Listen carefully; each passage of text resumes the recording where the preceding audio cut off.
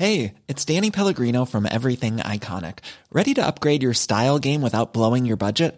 Check out Quince. They've got all the good stuff, shirts and polos, activewear, and fine leather goods, all at 50 to 80% less than other high-end brands. And the best part? They're all about safe, ethical, and responsible manufacturing. Get that luxury vibe without the luxury price tag. Hit up quince.com/upgrade for free shipping and 365-day returns on your next order. That's quince.com/upgrade. Hi, I'm Daniel, founder of Pretty Litter. Cats and cat owners deserve better than any old-fashioned litter. That's why I teamed up with scientists and veterinarians to create Pretty Litter. Its innovative crystal formula has superior odor control and weighs up to 80% less than clay litter. Pretty Litter even monitors health by changing colors to help detect early signs of potential illness. It's the world's smartest kitty litter. Go to prettylitter.com and use code ACAST for 20% off your first order and a free cat toy. Terms and conditions apply. See site for details.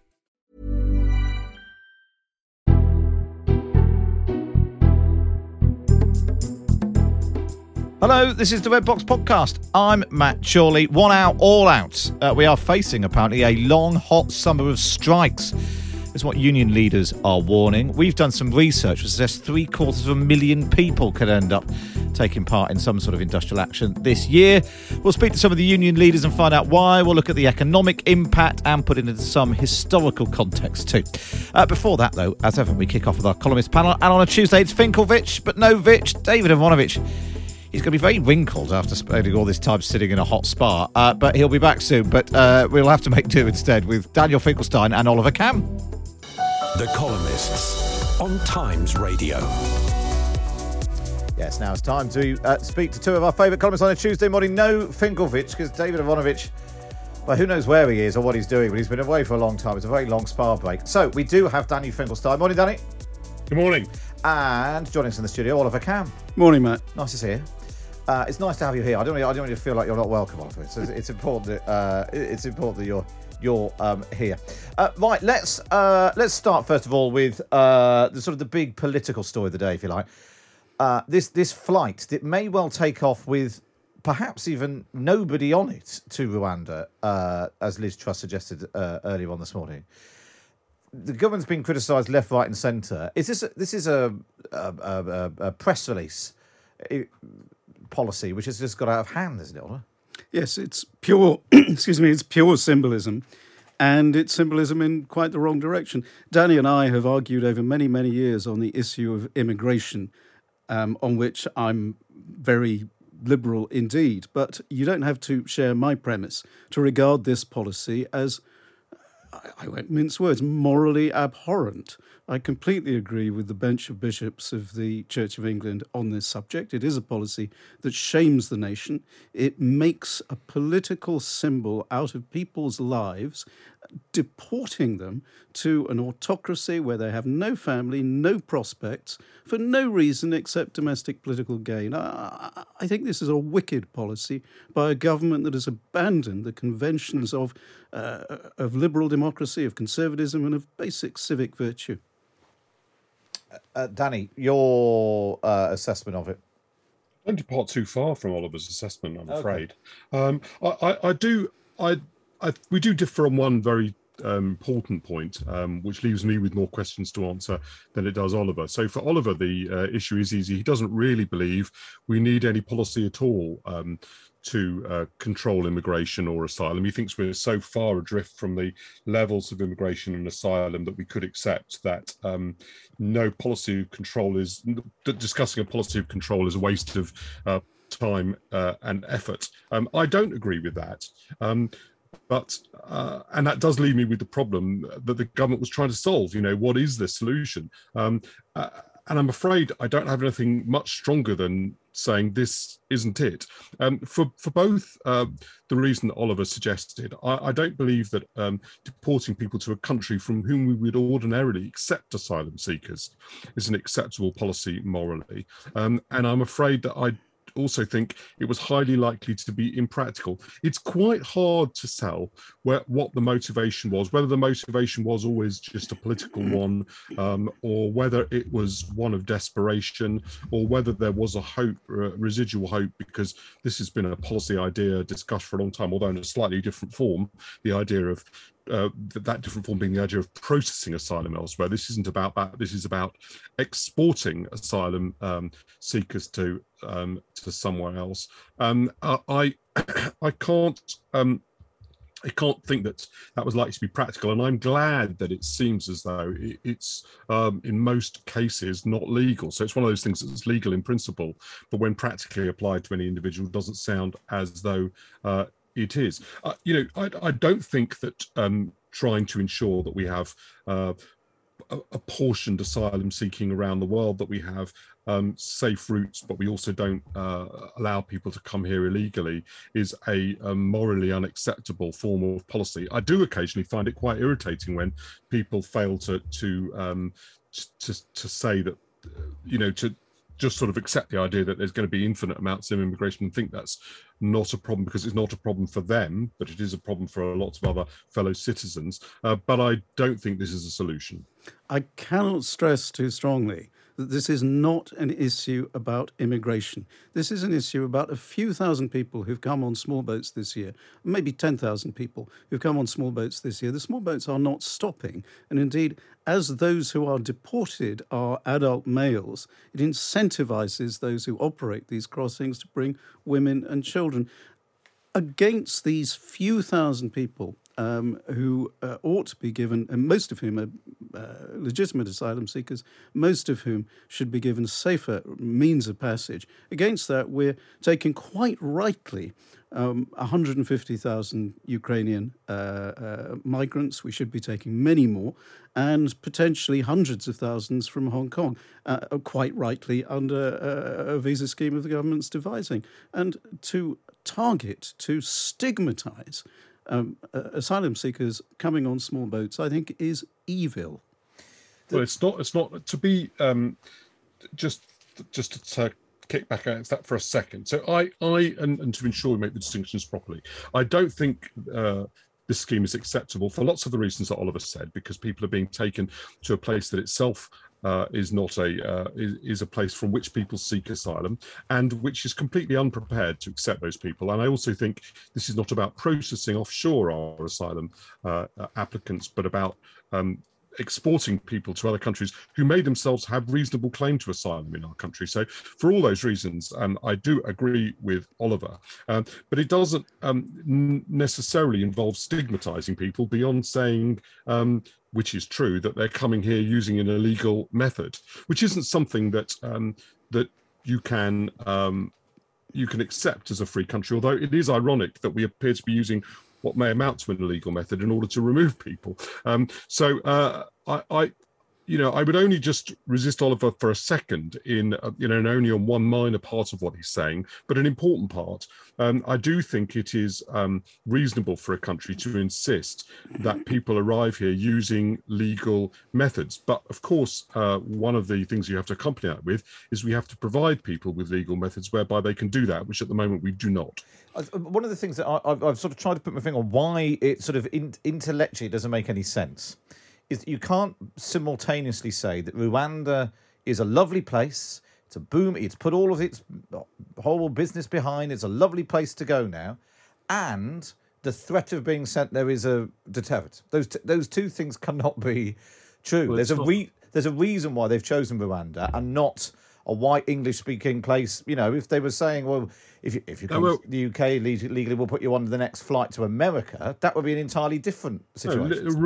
Rwanda's one of the reasons they've gone to Rwanda is because Rwanda is one of the few places that would agree to this scheme. And the reason that Rwanda agrees to this scheme is that Kagame is extremely keen on maintaining what is, in fact, a pretense, which is that he is the sort of humanitarian remnants of a former genocide, bearing no responsibility for the civil liberties problems in that region, and the friend of Western governments. And this is itself, one of the things that I'm most concerned about in this is the sort of the washing of Rwanda's reputation, which I think is unfortunately not the Rwandan government, that is to say, not the Rwandan people, but the Rwandan government's reputation, which I think is not an acceptable thing for us to be doing, quite aside from the rest of the policy implications. Yes, it's a chaotic policy whose rationale is, as you imply, Matt, confused, and it's tied up with the realpolitik of accepting the Rwandan autocracy for what it is. When it emerged in the wake of the catastrophic genocide nearly a generation ago, 28 years ago, it was not fated to become an autocratic state founded on repression, but that's what it's become. And the position of the Rwandan government and the position of the British government, they're sort of symbiosis of opportunism. And the fact that, because I looked back at it, the day that Boris Johnson made the big speech announcing it was the day after he was fined. The day that Priti Patel announced that the plane would take off on June the 14th was the day that the sixth letter went in against Boris Johnson during the recess. This does all feel like a policy driven by press release rather than even on their own terms. It hasn't been thought through properly. I'm not sure I do accept that. I don't, it seems odd to be making these kind of nuanced distinctions. Oliver's right about the broad thrust. I'm not sure I think that's the reason they've done this is because the large part of the Conservative Party voter base attaches a lot of importance to what is an important issue, which is whether or not we can control our borders. And the government has found it very difficult to achieve this objective, and has long hit upon the idea of some sort of offshore processing. As I say, the problem with this policy, apart from anything else, is that it isn't offshore processing; it's deportation, which is an entirely different policy. But I don't think that the motivation for it is purely short-term politics. It's I know this sounds a bit of a ridiculous distinction, but it's important to think about this clearly. I think it's long-term politics rather than short-term politics, if that makes sense. Atavistic politics, I would put it. Somebody's just said in actually on what happens to those sent to Rwanda if their application for asylum is always unapproved. Do they stay in Rwanda or sent back to the UK or elsewhere? They just stay in Rwanda. It's not a processing centre. Exactly. They stay in Rwanda and will subsequently make attempts to do the journey all over again, as will many other people. We'll keep across. Well, we'll see. At 9:30 tonight, we'll find out if this plane actually takes off. Boris Johnson actually has just been speaking in cabinet, where he said that the government represented the tradition of welcoming people to the UK, as he defended the Rwanda policy. He said there were many around the cabinet table whose immediate ancestors came to this country to seek a new life here, often in fear of fleeing for their lives and fleeing persecution. But he said that the government was working with humanity and compassion to tackle illegal immigration, as he defended that Rwanda policy. It is possible. By the way, my parents came to this country through legal routes for various different reasons, as effectively asylum seekers. Boris Johnson is right that there is an issue, but this just is not. It's possible for there to be an issue without this being a solution. And it's possible that we've got a problem that's extremely difficult to find a humane solution to, but the answer to that cannot be to find an inhumane solution that doesn't work. Yeah, just saying, people pointing out this policy isn't good and won't work doesn't mean you're not allowed to say that just because you can't come up with an alternative suggestion. It's still a bad idea, potentially. A little bit of breaking news for you. Lord Geidt, Boris Johnson's advisor on ministerial interests, has said it is reasonable to suggest the Prime Minister being fined over Partygate could be a breach of the ministerial code. I'll read you the full quote just because it's in quite excellent civil service-ese. If I am to take the view of, say, the ordinary man or woman in the language, as it were, on the face of the code, then I think it's reasonable that some, and indeed many people have written to me making this point. It's reasonable to say that perhaps a fixed penalty notice and the Prime Minister paying for it may have constituted not meeting the overarching duty of the ministerial code of complying with the law. Yes. Yeah, I think it didn't. And I, that's one of the reasons why I took the position that I did, that he had to resign. I thought it clearly did breach the ministerial code, and I'm afraid I think the Conservative Party has voted to decide that didn't matter, and it does matter. As it happens, I'm sympathetic to the idea that not all breaches of the ministerial code should lead to resignation. Unfortunately, I think this one wasn't an example of that. I think breaking the law clearly is one of those that would cross that threshold. I'm not really quite I understand what the purpose of Lord Geit's message is, because it's really for him to make a decision for himself, not to say it's reasonable for other people to conclude that. What we want to know is whether he concludes that. Yes. It is an understatement of the blindingly obvious. The problem is, with this informal system, the Prime Minister is in charge of breaches of the ministerial code, which makes a mockery of the process when you have a Prime Minister who is heedless of the requirements of Prime Ministerial office. If you've got the rules, you do need at least the sense that people are going to follow. Let's move away from British politics and talk about the January the 6th hearings, which have been coming out of Washington. Donald Trump's Attorney General Bill Barr feared the president was becoming detached from reality as he persisted with crazy claims he'd been cheated of the 2020 election. The Persistent 4 campaign was lucrative, raising $250 million from donors to fight for the false claims, the committee said. I mean, some of the revelations, some of the footage that's come out has just been appalling, Danny. Yes, I'm doing Carol Walker's show all this week, and I last night interviewed Mike Mulvaney, who resigned after this, who was Donald Trump's chief of staff and then special envoy to Northern Ireland, and he said that Donald Trump was genuinely convinced that he had lost that he'd won the election and it had been stolen from him. I think what's interesting about that is that it shows that you can convince yourself of pretty much anything, because I knew in advance that he would seek to persuade himself of that. Essentially, if you look at all the political science of democracies and how they work, they're not very good accountability mechanisms. They're not very good mechanisms for keeping voters informed. The only thing that they're really good at is replacing one government with another so that people don't become drunk on power. And if that mechanism is rejected, you really are rejecting democracy itself. It couldn't be more serious. Yes, I totally agree with Danny. There's a real risk. There's a real risk looking at these hearings and finding them so bizarre. There's a real risk of underreacting to them. I think it's completely fair to describe this as an attempted insurrection against the processes of a constitutional democracy.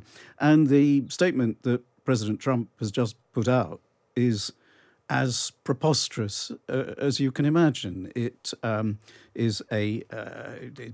inveighs against the Biden administration for supposedly presiding over economic catastrophe. It's an attempt to deflect attention, or at least it would be if it didn't repeat these risible fabrications, none of which have been substantiated, and all of which his wiser counsels attempted to dissuade him from while listening to a plainly drunk Rudolph Giuliani during the television coverage. It's for those like Danny and me who are strong supporters of the Transatlantic Alliance, great admirers of American civic culture, this is a very sobering awakening about the tenuousness of democracy when you have an executive or a previous executive determined to destroy it. And what about when people, in fact, I think the hashtag Tory fascist was trending on Twitter a minute ago, when people sort of tried to draw connections with British politics. Liz Truss was being interviewed this morning on the BBC, and they drew a connection between breaking the law on the Northern Ireland Protocol and what Vladimir Putin might take from that. Is that hyperbolic? Is it a different case when people sort of try to join that line between decisions taken by Boris Johnson and law breaking and a disregard for conventional political and electoral norms and what happened in America, and therefore a line that runs all the way through to Russia, do you think? That's clearly illegitimate. That's certainly hyperbole.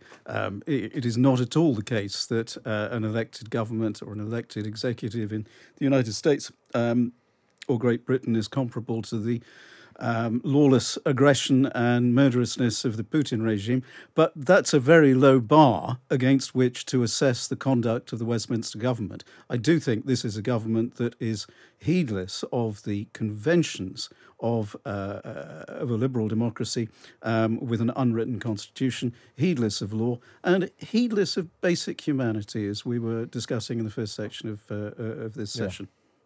Just finally, I want to ask you about accents, because a study's found that still people with strong northern accents are viewed as less intelligent and less educated than their southern counterparts. A team of researchers at Northumbria University said that accentism caused profound social, economic and educational harm for those with denigrated accents in the UK. Yes, it's a finding of sociolinguists, those who study language and society, that's replicated right across studies, and it's a great bane on British society. The notion that accents tell you something about the culture, the intelligence of those who utter them. We all have accents, almost all accents, apart from the oddity of received pronunciation, which very few people speak, are tied to a particular region. And some of the finest broadcasters I know, let's leave you aside, Matt, but my dear friend Beth Rigby gets tons of mail, some of which she's shown me, about her supposed dropping of G's. It's a linguistic error. It's not any rude. It's not any socially destructive. It's a linguistic error. Danny, your view on accents? Are you going to do a series of accents for us? It shows how strong unconscious biases are, and when we reject them, we're rejecting something that is obvious.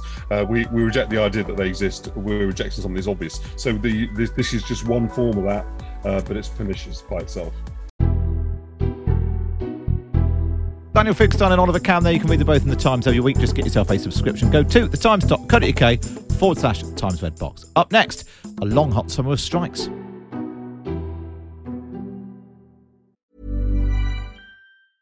A lot can happen in 3 years, like a chatbot may be your new best friend. But what won't change? Needing health insurance. United Healthcare Tri-Term Medical Plans, underwritten by Golden Rule Insurance Company, offer flexible, budget-friendly coverage that lasts nearly 3 years in some states. Learn more at uh1.com. It's that time of the year. Your vacation is coming up. You can already hear the beach waves, feel the warm breeze, relax, and think about work. You really, really want it all to work out while you're away. Monday.com gives you and the team that peace of mind. When all work is on one platform and everyone's in sync, things just flow. Wherever you are, tap the banner to go to Monday.com. Many of us have those stubborn pounds that seem impossible to lose, no matter how good we eat or how hard we work out. My solution is PlushCare. PlushCare is a leading telehealth provider with doctors who are there for you day and night to partner with you in your weight loss journey. They can prescribe FDA-approved weight loss medications like Wegovy and Zepbound for those who qualify. Plus, they accept most insurance plans. To get started, visit plushcare.com/weightloss. That's plushcare.com/weightloss.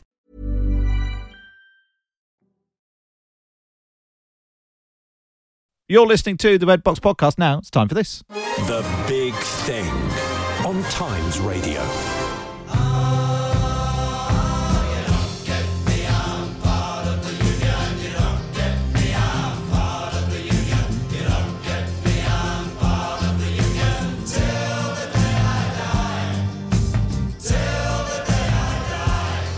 One out, all out. Union bosses are warning of a long, hot summer of strikes. An analysis by this programme suggests that more than 750,000 workers in the UK could take industrial action this year.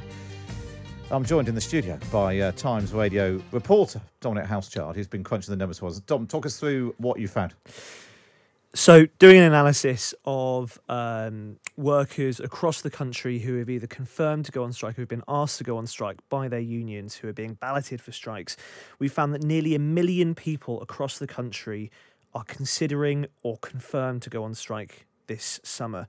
So that's everything from railway workers to binmen. Even breweries are looking to go on strike. And there could be hundreds of thousands more, including GPs, nurses, workers at Heathrow and at other airports.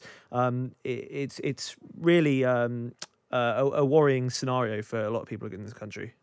And of course, I suppose the sort of services we're talking about, if a group of people in an office stage a strike, it affects them. Clearly, they don't get paid for the day, but doesn't have a huge knock-on effect on the public. But when we are talking trains, bins, postal services, health services, buses, teachers, civil, this has have a massive societal impact too. Absolutely, and this is exactly what happened in the late 1970s when we had, obviously the winter of discontent, when binmen were piling up bags of rubbish in Leicester Square, protesting the Prime Minister then Wilson's policies on public sector wage caps in order to curb inflation. Obviously, inflation is now at 10%. It's a bit of a record high for the past few decades. So really, people are feeling the pressure. And one trade union official told me privately that it feels like we're heading into general strike territory. Well, that's what we thought we'd do in this half an hour, is take a look through the industries affected and what this might all mean. Multiple industries have been hit with what union leaders say is a perfect storm of high inflation, a restricted labour market and the cost of living crisis. Disruption will begin this month when 40,000 members of the RMT union staged 3 24-hour strikes on June the 21st, 23rd and 25th. That's next week. In what will be the biggest disruptions of the UK's rail network in a generation. The RMT's Senior Assistant General Secretary, Ed Dempsey, told Times Radio his members were fed up with decades of stagnating wage growth. I've heard Boris Johnson say that his priority is addressing the cost of living crisis, and that's great. And I've heard talk about tax cuts and everything else. But at the bottom of it, people in Britain need a pay rise desperately. That includes railway workers, and I say this for all workers in this country. We have got to move to a high wage economy. And in the railway industry, we have got to take the private profits out because there's plenty of money going in there. It's going into private profits. We think we've got to give workers in the industry a fair deal, and we've got to lower fares for the travelling public. That's got to be the priority. That was Eddie Dempsey from the RMT. While the Department for Business, Energy and Industrial Strategy told us it was disappointing that the RMT have prematurely taken action that could risk turning passengers away from the railways for good. As the Transport Secretary said, we're looking at every possible avenue to ensure that future strikes do not punish the travelling public. Well, the first day of the rail action will coincide with the walkout of 10,000 workers on the London Underground in a move that will cripple tube services in the capital. They'll also be joined by 1,000 members of the Unite Union. ASLEF, the train drivers' union, has announced strikes on Greater Anglia, Hull trains and Tramlink later this month, and is balancing members on other services. And the Transport Salaried Staffs Association, the TSSA, which represents workers in non-driver roles, has also served notice to ballot more than 6,000 staff at Network Rail. It's previously announced strike ballots among its members at 4 rail firms: Avanti West Coast, Cross Country, East Midlands and West Midlands Trains. But for the government and for the public, things are probably only going to get worse. Paul Nowak is the Deputy General Secretary of the TUC, which represents 5.5 million members under its affiliate organisations. And he explained to me why these concerns are coming to a head this summer. OK, I think what we've seen over the last 5 or 6 months is a small but steady increase in the number of workers taking industrial action for all sorts of different reasons. In some cases, it'll be because of job cuts. In some cases, it'll be because they're fighting back against proposals to fire and rehire staff. In some cases, it'll be around pay. But I think I'm really thinking about that last issue. I mean, there's a real set of issues here now. We've had the biggest squeeze on wages in 200 years. People have had nearly a decade now of real terms pay cuts. And I think that people are just beginning to say enough is enough. If I don't take action, if my employer doesn't pay me more, I'm not going to be able to pay the heating bills. I'm not going to be able to do the weekly shop. I'm not going to be able to fill the car. So, this is about workers saying that I can't afford now not to have a pay rise and I'm going to do something about it. The figures that we've been looking at, if you put together unions which have voted for strike action, those that are balloting or considering taking action, we're getting close on to 1 million people over the next sort of coming months. How does that compare to, put this into some sort of historical context for us? Like you said, there are lots of things that have come together. There was already concern like fire and rehire and so on. But then when you throw in the cost of living crisis, put this into context for us. How serious will the next few months be compared to sort of previous years? Well, I think the level of industrial action reflects the pressures that working people are under. And, the last 20 or 30 years, we've had historically low levels of industrial action. By historical standards, these are still relatively low levels. But I think what's interesting for me is the diversity of the workers who are taking industrial action, or in fact, voting to take industrial action doesn't mean that everybody who votes will have to take strike action at the end of the day, because quite often employers will move just because they've recognised that their workers are really concerned about issues. But, it's everybody from bus drivers to people working in food processing plants, to people working in airports, to people working in our public services. I mean, this isn't one group of workers or one particular set of issues. I just think it just reflects the wider pressures that working people are under. Now, nobody likes to take strike action. Workers don't like taking strike action. At the end of the day, you lose your pay. It's actually quite difficult to take strike action in this country. In order to secure a successful industrial action ballot, you need a majority, not just of those who vote, but who are eligible to vote. That's a democratic test we don't put on any other sort of ballot in this country. But I think the fact that large numbers of people are voting for industrial action just shows how frustrated people are, how they feel that things need to change, and they want government and employers to take seriously their demand for a pay rise. And, you know, I think in the face of some of the pressures that we know families are facing, that communities are facing, that's absolutely legitimate and right. Do you have any sympathy for employers, whether it's public sector or private sector? I mean, clearly the very thing which is squeezing individuals, people and workers, you know, the rising cost of gas and electricity, petrol prices, food prices, those are affecting businesses and employers as well. And so if you have staff suddenly coming and saying, look, you know, I need a pay rise because prices are going up. Actually, employers will be saying, well, all of our prices are going up as well. They're being squeezed too. What do you think is the sort of, is there a sweet spot where there are, I mean, we're looking at, was it 10%, 11% RPI inflation, the cost of living's going up. It's going to be very difficult for any employer, isn't it, to give an 11% pay rise. Is there a sweet spot, you think, where employers, employees could land?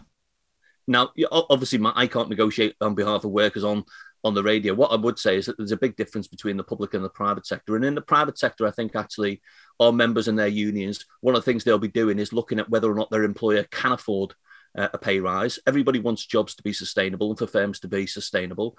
But, you know, if you take the example of Royal Mail, this is a company that paid dividends to shareholders of £400 million at the end of last year, and then tells its workers that there isn't enough money for a decent pay rise. If you look at the dispute in the railways, the train operating companies, £500 million in profits since the start of the pandemic. The outsourcing companies in rail, £310 million in profits since the start of the pandemic. And yet people not expected to have a decent pay rise. So I think in those cases, workers are rightly saying, well, hang about. If you can find money for shareholders, you can find money for staff. In the public sector, you've got a different set of factors at play. And I would just say that last year, and it was just last year, Rishi Sunak and Boris Johnson told us we'd seen the end of the public sector pay freeze. And now they're telling workers that, again, they've got to tighten the belts after a decade of real terms pay cuts. Actually, I think the government could be setting an example and having a serious set of negotiations with public sector staff about what could we do to mitigate the cost of living crisis, what could we do to put money in the pockets of working people. And there's actually a broader issue here, you know, coming on just off the back of those GDP figures. There's a real danger that we repeat the mistakes that we made after the financial crisis, when George Osborne took us through years of austerity that sucked demand out of the economy, that took money out the pockets of working people. I would hope that government would have a more sensible approach. Don't just proclaim the end of the public sector pay freeze, prove it and put real terms pay increases in the pockets of working people. And if that doesn't happen, people have talked about a summer of discontent, even the possibility of going to something more like a general strike. Is that realistic, do you think?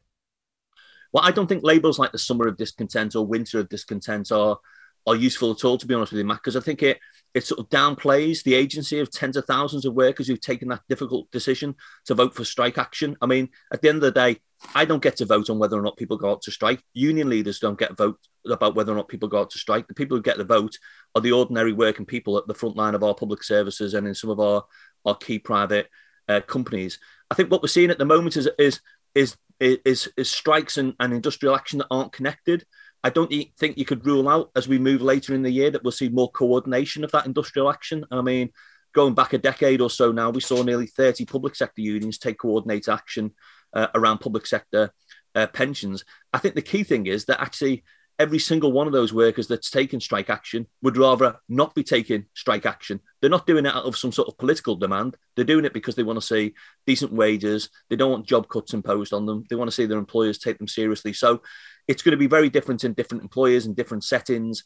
As I say, I think the key thing is that government has a plan to deal with these issues. And frankly, it doesn't. I mean, we've seen completely the opposite. We've seen government ramping up the pressure and exacerbating the tensions rather than trying to think about what the practical solutions. That was Paul Nowak, Deputy General Secretary of the TUC, speaking to me here on Times Radio, explaining some of the issues ahead of a potential, he didn't like the phrase, summer of discontent, but it's what others are using. Well, the GMB union, which represents over 500,000 workers in both the public and private sector, they've already announced strikes of bin workers and those in breweries, and the balancing workers at Heathrow Airport and those working in local government. Well, Gary Smith is the General Secretary of the GMB union, who explained why. We've had industrial unrest around distribution, parcel delivery companies. We've been industrial upset, if it's not got a dispute around things like retail.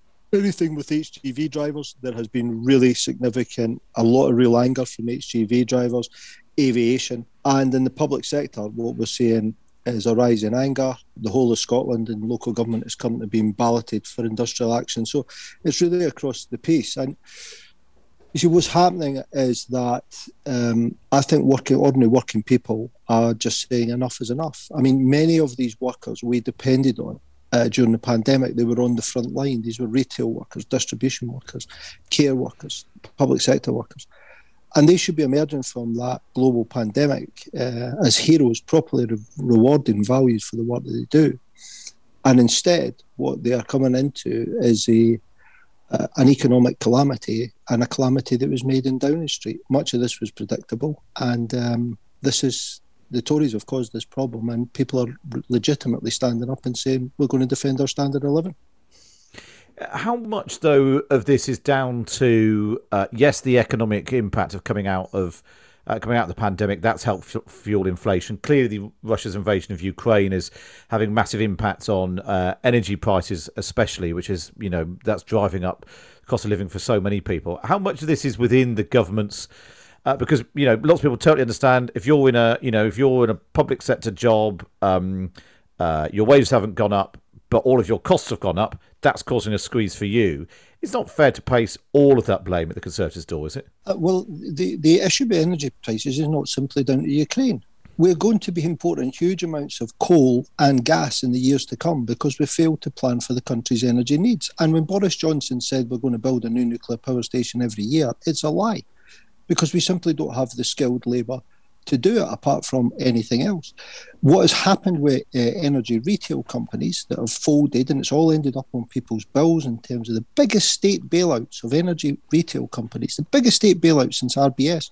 This was predictable, and it's down to the government. And in terms of what the government's doing on taxation, that's down to 10 and 11 Downing Street. So they are culpable for this. They are responsible for this. And rightly so, when RPI is hitting above 11%, ordinary working people are saying enough is enough. And so looking ahead then in the coming weeks, GMB isn't alone in having lots of members who have either voted for strike action already or are being balloted or considering it. It's cutting right across because every single person who's got, food bills, energy bills, their petrol bills, everyone is feeling that squeeze. How big do you think the industrial unrest is going to get this summer? We're looking at, just on the numbers that we've totted up, hundreds of thousands of people potentially going out on some form of industrial action this summer. Are we heading for a summer of discontent? We have the potential for a long, hot summer. That's absolutely right, unless employers and government are prepared to get around the table and negotiate with us good faith and recognise the pressure that ordinary working people are under. And let me say, it is not helpful when a millionaire in 10 Downing Street, Boris Johnson, and the well-heeled governor of the Bank of England call for wage restraint amongst low-paid workers and tell them that in some way that they're to blame for this economic crisis. They absolutely are not. And just when we're talking about the cost of living crisis, your point is that the RPI is over 11%. Bank of England thinks CPI will go above 10% within this year. What does a sensible pay rise look like? Because for lots of businesses and public sector bodies, giving staff 10, 11% pay rises would probably actually mean lots of other colleagues having to be laid off to plug the gaps. What do you think when you've got the Bank of England, like you said, and the Prime Minister trying to tell people not to ask for a pay rise? What's a reasonable pay rise for people to be asking for this summer? It's going to depend on each sector and each industry, and ultimately, trade unions are just bodies of ordinary people. It's just ordinary men and women who come together and they give their views. So, and our members are invariably very smart people, so they have a sense of what individual companies can afford. But let's remember, directors' pay is back to the pre-pandemic levels. They're helping themselves and lining their pockets.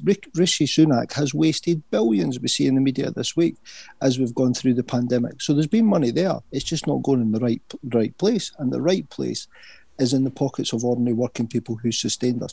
You know, we rebuilt this country after the Second World War. Ravaged by war, we built an economy which was better and fairer, and a health service and an education system that was so much better.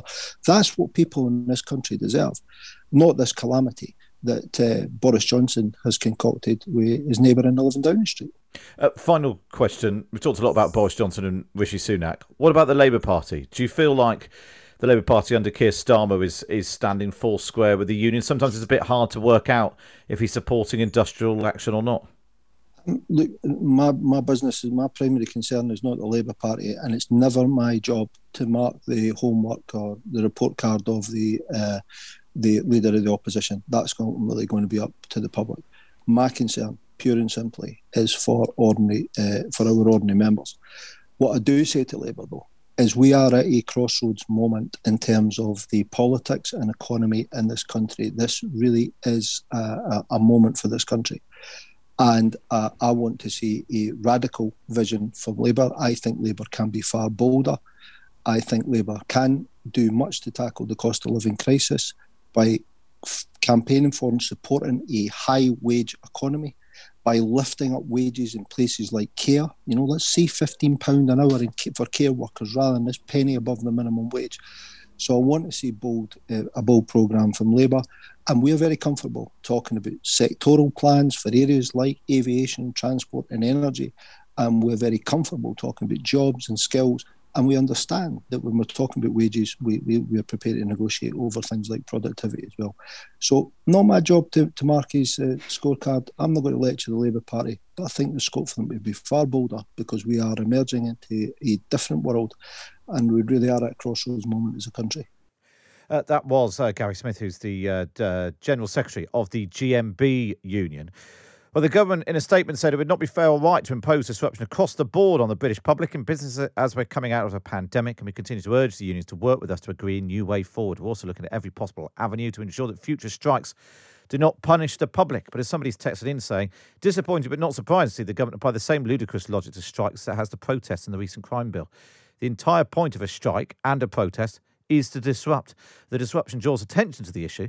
If they work, mean that thousands of the general public pile pressure on the government and Parliament to compromise. These strikes will disrupt the public, and that's reasonable. That's one of the relatively few bargaining chips in the hands of the workers. Do let me know what you think about that. Well, in Coventry, bin workers have been striking for 6 months, and the Labour-run council spent millions of pounds outsourcing bin collection services. Dave Nellis is a former Coventry Labour MP. He's now chair of the Trade Unionist and Socialist Coalition, which has organised the strikes. He told Anna Cunningham on Times Radio Early Breakfast he was outraged the Labour Council was working against a union it's affiliated to. Now we know where Grant Shapps gets the idea from of hiring agency workers with strikes that are coming up. He looks at a Labour council in Coventry who've been doing it for several months.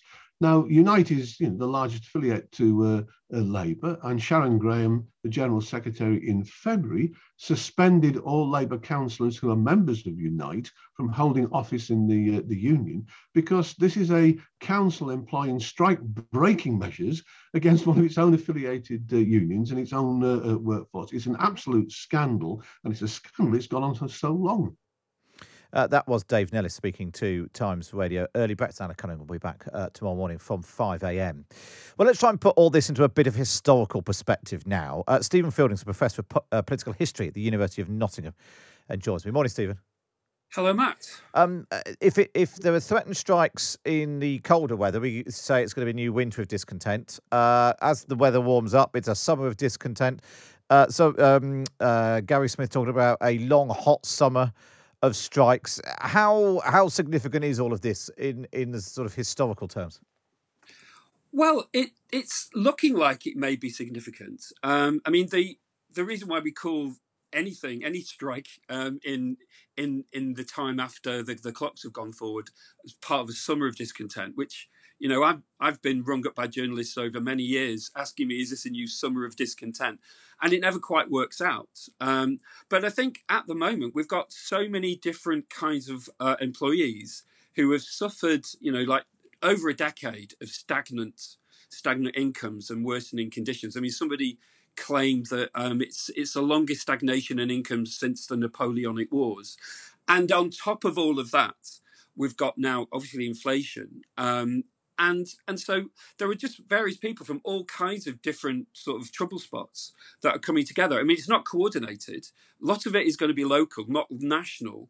But there's a lot of, you know, people have been employed out there who basically with inflation as it's reaching 9 or 11%, are kind of just can't take it anymore. They literally can't afford to take it anymore. And then, what's the history tell us of whether or not strikes work? When there are, because it was somebody texted a minute ago, some of the whole point is to cause disruption. Otherwise, you wouldn't, you know, if it all passed off without anyone noticing, then there's no point. Are there examples of where strikes have worked or where they haven't? Well, I mean, if we just look at the winter of discontent, the sort of the infamous and mythical winter of discontent, if there are certain conditions that exist, so if you've got a tight labour market, if there are more jobs than there are people to fill them, then you go on strike and you're likely to win at least something from that dispute. And that was the case in the autumn winter of 1978-9, and it is the case today. You know, lots of labour shortages. You know, airports just haven't got people to do the jobs that are needed to be done. So that has to be a context for it. Now, there also helps if legislation, you know, industrial law is in your favour, and that's what is against trade unions today. One of the reactions to the winter of discontent was the Thatcher government made it harder to call a strike. We had to go through a big process. You had to get over 50% of people who could vote had to vote for a strike now. You can't really do it really on a national level. It's usually to do with, you know, the place of your immediate employment. So this is why the rail strike, the booted rail strike, is very unusual as a national. It's a virtually national strike. So there are lots of various preconditions, and some of them are present now, and some of them aren't. But you also do need the public on your side. You need a government that isn't really sure about what it's doing. So those, I think, those are the. We know that the present government wouldn't like people to go on strike and doesn't want wages to go up. But has it got the capacity or the will or the credibility to do it?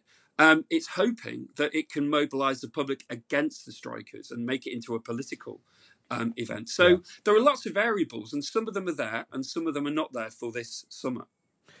Well, we'll see how it pans out, and also in lots of cases, it's the early stages of balloting and so on. We'll see what happens. Stephen Fielding, Professor of Political History at the University of Nottingham. Thanks so much for joining us and taking us through a bit of the potted history of strike action. Just a reminder of the top line of our investigations of the unions. Some 800,000 workers have either been balloted or in line to be balloted for strike action this summer, as union bosses warn of a long, hot summer of industrial action.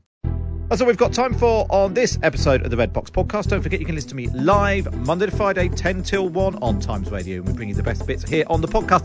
And if you're feeling particularly nice, why not wait and review us wherever you get your podcasts from.